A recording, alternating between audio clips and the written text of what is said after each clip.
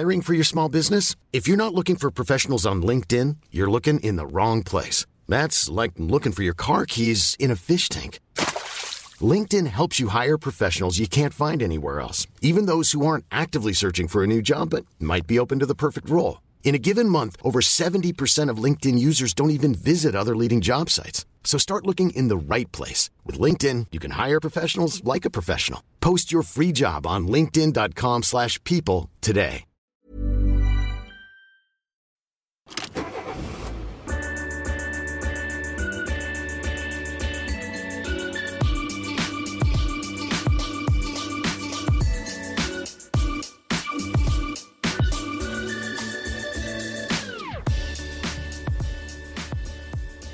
Ja, mina damer och herrar, hjärtligt välkomna till Bilpodden med Automotorsport. Mitt namn är Joakim Dyredand, står tillsammans i studion med Alrik Söderlind.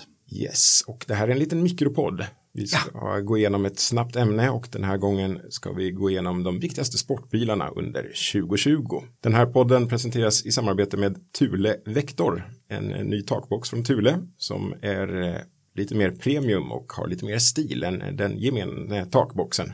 Bland annat har den en aerodynamisk design för att gå tyst genom luften och sånt där. Och sportig design. Den har ju LED-belysning i och i vitfärg interiör så att man ska se vad som finns där i och även om det är mörkt ute. Det är en lyx takbox helt enkelt. Man ska inte bara tänka på bilar kanske. Och har man en väldigt fin bil ska man ha en fin box, eller hur? Ja, så är det ju. Ja.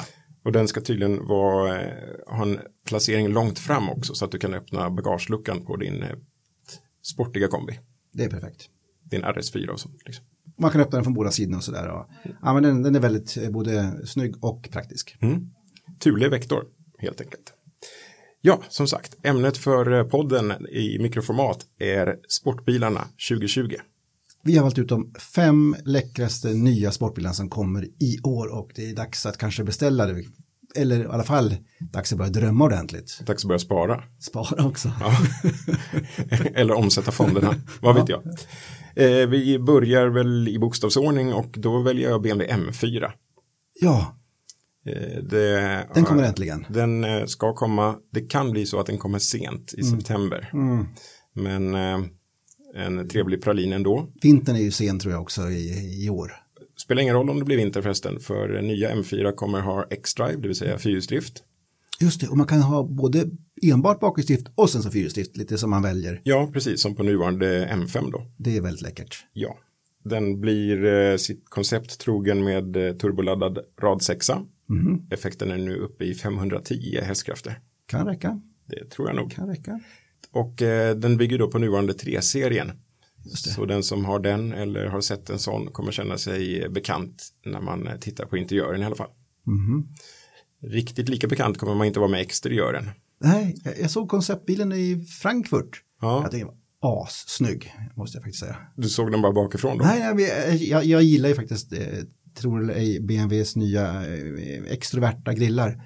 Alltså, de skriker ju, här kommer jag. Och varför ska man inte skrika om man har en M3 eller M4? Det är ju inte, man vill inte vara under radarn tycker jag längre med en sån bil. Nej. Men det är lite bäver över den. Ja, den är lite kaxig. Ja, det kommer bli en vattendelare. Den saken är säker. Ja, men varför ska man vara blyg om man har en sån bil? Nej. Sen kommer det ju 2 stycken riktiga ikoner tillbaka i år. Vi börjar med Porsche 911 Turbo. Just det.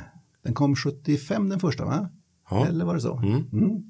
Fyrspättad manuell växellåda. Ja, det är det inte längre då. Ketchup-effekt så det skrek om det. Det är det inte heller längre. Nej. Utan nu är det 8-stegad dubbelkopplingslåda. Den kommer slå in växlarna. Det kommer den garanterat att göra. En liten nackdel, där är då generation 992. 8:e generationen 911. Den är 100 kilo tyngre än sin föregångare, säger ryktet. Den blir större och större och tyngre. Ja, den är stor faktiskt, 911. Det är en lyxbil lika mycket som en sportbil nästan. Ja, det är det ju. Effekten blir dock inget som är klent. Turbo S-versionen sägs få 650 hästar och 799 newtonmeter. Det är nästan elbilsiffror här nu. Ja, det börjar bli Det är faktiskt 70 hästar och 100 newtonmeter mer än föregående Turbo S-version. Ja, den är stört snabb den bilen. Den är kanske inte den skojigaste bil jag kört, men ska man ha en snabb bil. Då är det den här. 0-100, 2,5 sekund. 330 kilometer i timmen i toppfart. Och vill man torka håret snabbt så kommer det även en cabriolet då. Cabriolet, ja. Ja, men det ser vi fram emot. Det är en annan ikon som kommer i sin 8:e generation också. Ja, Chevrolet Corvette. Heter den Chevrolet? Nej, det gör den inte. Det heter väl bara Corvette egentligen, va? Hur är det nu? Så stod det ju i displayen innan att det stod Chevrolet by Corvette och sådär. Men nu är det Corvette. Det är Corvette. Ja. Det är alltså det. Och, men är det en Corvette om den har motorn bak? Ja, det här är ju nästa vattendelare. Ja. Jag vet inte. Det är ju mittmotor och det är dubbelkopplingslåda. Just det. Så det heliga konceptet med frontmotor och manuell eller automat. Det skriker ju inte jänkebil om det. Det gör det inte alls. Det skriker mera Ferrari tycker jag. Helt klart. Men alltså det priset den har fått och de prestanda, den kommer ju vara en av de absolut bästa prestandabilar man kan köpa i år. Så är det. Det är jag säker på. 0-100 på under 3 sekunder, va? Alltså det börjar gå otroligt snabbt bland sportbilar nu.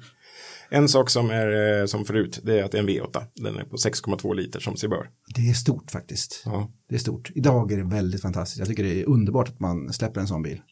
Ja. Och i den här som inte är någon LS1-version eller så är det ingen kompressor utan bara en härlig sug V8. Fantastiskt. Ja, det är mysigt. Och så kommer en sån cabriolet.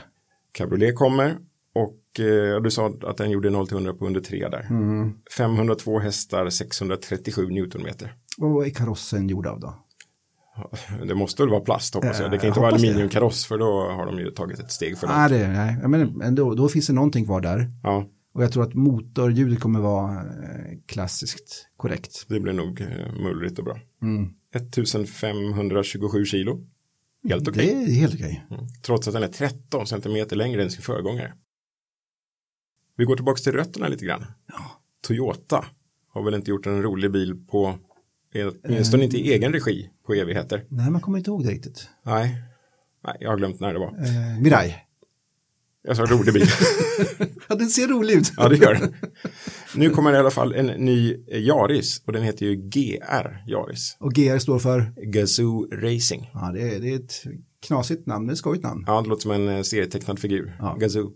Men det är ju då Toyotas rallyteam och prestandaavdelning. Motsvarigt till BMW M och Mercedes AMG och ditten och datten. Men det här låter hur trevligt som helst. 3-dörrars kaross. Och den är 91 millimeter längre än lika nya Yaris då. Det kommer ju en ny Yaris som inte har lägre sett. Kanske? Ja, lägre. 91 millimeter lägre menar jag, än den Yarisen. Och den har en 3-cylindrig motor på 1,6 liter. Och turbo. Ja. 261 hästar. 361 newtonmeter och manuell 6-växlad låda. 3-cylindrig turbomotor, manuell och massa fyrhjulsdrift. Och jag tycker de här små knasiga rallybilarna liksom har tappat lite grann attraktionen för någonstans för mig. Men det här låter jättekul. Det låter hur fränt som helst. Och 0-100 på 5,5 sekunder, toppfart 230. Det räcker. Det är sådär lagom grejer. Ja, absolut. Och så sa du fyrhjulsdrift där. Ja. Och den är ställbar. Just det, så man kan ha både mer bak eller fram, va? Exakt. Grundinställningen är då 60-40. Fram, 60 fram? 60 fram, ja. Precis. Sen kan man ska köra understyrt som löbb och sådär. Så. Exakt. De är nämligen gjorda tillsammans med olika rallyförare. Odd Tanak har varit med och några andra. Och Odd Tanak ville ha 30-70. Det är fränt. Det är publikfriande. Lite drifting där kanske. Och sen i track mode så rekommenderar de 50-50. När kommer den då? Är det i vår eller? Hoppas det. Eller det kanske blir senare. Det är limiterad upplaga också på den? Nej, det ska det inte vara. Wow. Utan det är bara till att springa och köpa. Det kan man alltså beställa på en gång då? Priset är dock inte klart. Ska vi tro på 500 000 eller? Ja, och det känns ju dyrt för en så liten bil. Så tänk om det blir 400 000 istället. Ja, men den kommer vara väldigt skoj att köra. Alltså en liten lätt fyrhjulsdriven, man får jaga hela bilen med växellådan. Alltså, den här är en sån bil som vi har sökt efter. Där du kan gasa fullt utan att komma upp i besinningslösa hastigheter. Ja, det är härligt. 1280 kilo. Det är bra. Jag får nog sälja min Lupo RS tror jag. Ja. Sen har den ju givetvis en extravagant kaross då. Och väldigt breda bakskärmar eller bakre hjulhus som går ut väldigt brett. Och det ser nästan ut som att man skulle kunna få lite stänk från framhjulen där. Nu tänkte jag 2 möjliga lösningar på det. Antingen så sätter man dit mudflaps, alltså stänkskydd, så att det ser ut som en rallybil. Eller kanske man kan sätta dit lite så här svart tejp som på gamla 911 Turbo. Det är snyggt. Det är snyggt. Ägarna får göra precis hur de är. Jag tänker lite den gamla R5 med motorn mitt i där, känns det som någonstans. Bred bak. Ja, precis. Så är det. Ja, frän. Ja, det är en superbil tror jag. Sen har vi den 5:e och sista. Okej. Vad kan det vara? Det ska vara någonting för alla smaker. Vi har haft en 911 förstås och vi har haft Corvette och en liten skojig Yaris och en M4, men nu blir det alltså Tesla kommer med sin första riktiga sportbil sedan den första bilen den byggde. Ja, och den har samma namn. Det är Roadster. Ja. Om den kommer att heta 2.0 vet vi inte, men det är nästa Roadster. Och det här är ju någonting, det är ju helt knäppt. Ja, den är så störd så, den är lika störd som Cybertruck faktiskt. Ja. Fast den ser inte ut så, den ser mer ut som en jättefrän Tesla. Ja, den är elegant och läcker på alla sätt, men siffrorna är helt fläng. 200 kilowattimmar. Alltså det är dubbelt mot den största Model S, va? Ja. 3 elmotorer. 3 elmotorer. Ja, de kommer ha äkta torque vectoring, alltså de kommer styra de bakre hjul individuellt så att du kan göra power slides eller vad du vill göra. Så att den går ju ett steg till än allting annat vad gäller styrning av drivhjulen. Den är testad i Model S i den här... Ja, just det. Den som ringen... Den breddade ringen-versionen. Ja, just det. 0 till 60 miles per hour då är en ganska frän siffra. Alltså 96 kilometer i timmen. 1,9 sekunder. I Europa då, där vi jobbar med kilometer i timmen, så blir det 2,1 sekunder. Så då kommer man ju över den där tråkiga gränsen. Gissa om du kommer suga i magen första 25 meterna. Ja. Vi får försöka göra en inspelning när vi sitter och pratar upp till 100 km. Jag tror inte det går att prata de första sekunderna. Nej, det är faktiskt nog svårt. Det måste vara i Formel 1-klass, alltså första... Ja, eller rallycross-prestanda liksom. Ja. Elbilarna, de spinner ju inte, de bara suger iväg. Ja. Och så kommer allting på en gång, man slipper vänta in varvtalet. Ja, det är därför det är så fruktansvärt snabbt ax från första biten. Sen har inte elbilar det där med toppfart, men det har Tesla Roadster. Det står plus 400 km i timmen. Det tror man inte på. Nej, det där är ju lite... Ja, vi får se hur det blir med den saken. Men räckvidden på 100 mil då? Den tror jag mer på om det är 200 kilowattimmar batteri. Ja, jag undrar om de har kommit fram med något nytt typ av batteri eller hur de har tänkt ut det där. Ja, det måste ju vara något klimatiserat på något sätt för att prestandan ska bli vidhäftig hela tiden liksom. Ja, det är också, men om de har gjort en ny version av sina batterier som är ännu effektivare eller kan lämna mycket effekt väldigt snabbt. Ja, precis. Priser är lite oklara. Reservationspriset i alla fall är 419 000 kronor. Ja, man kan gå in på Teslas hemsida i Sverige och beställa den, va? Eller teckna upp sig i alla fall. Ja, då lägger du 419 000. Eller om du vill reservera en Founders Series, alltså en sån här, du vet, First Edition, Edition First, som har blivit så himla populärt nu. Då måste du lägga 2 90 000. Och jag vet inte om det är hela summan då. Det vet inte jag heller, men jag hoppas det. Det hoppas vi på. Ja. Roadster heter den, men den har då ett avtagbart glastak, men även plats för 4 personer. Jag vet inte hur bra de där bak har. Det är väl 911 baksäte kanske. Något åt det hållet. Men det är fan, tänk att åka i en sportbil som inte låter speciellt mycket med den prestandan. Den kommer också rita om allting vad vi känner som prestandabilar. Helt klart. Faktiskt. Det var de 5 viktigaste sportbilarna 2020. Och vilken skulle du ta om du fick en nu? Jag är jättesugen på Yaris. Ja, den skulle man ju, om man skulle köpa så blev det ju den förstås. Skulle jag få den skulle jag faktiskt ta Tesla, för den verkar ju så störd så det liknar ingenting. Ja. Men skulle jag köpa en så skulle jag nog köpa Corvetten, tror jag ändå. De prestanda för de pengarna. Det är mysigt. Ja. Snabb och repetition. V8 på 6,2 liter. Ja. Skulle du köpa en bensinbil, Ulrik? Ja, en V8 absolut. Jaha, ja, det kunde jag inte tro. Slut för mikropodden. Ja. Del nummer 2. Har du några frågor? Maila oss på bilpodden @automotorsport.se. Då ska jag göra det. mejla. Följ oss även på Facebook, Instagram och YouTube. Det gör du va? Ja. Och besök webbplatsen automotorsport.se där vi har jättebra erbjudande för premiummedlemskap. 49 kronor. Mitt namn är Joakim Dyredand. Du har lyssnat på en mikropodd med Auto, Motor och Sport. Planning for your next trip? Elevate your travel style with Quince. Quince has all the jet-setting essentials you'll want for your next getaway, like European linen, premium luggage options, buttery soft Italian leather bags, and so much more. And is all priced at 50 to 80% less than similar brands.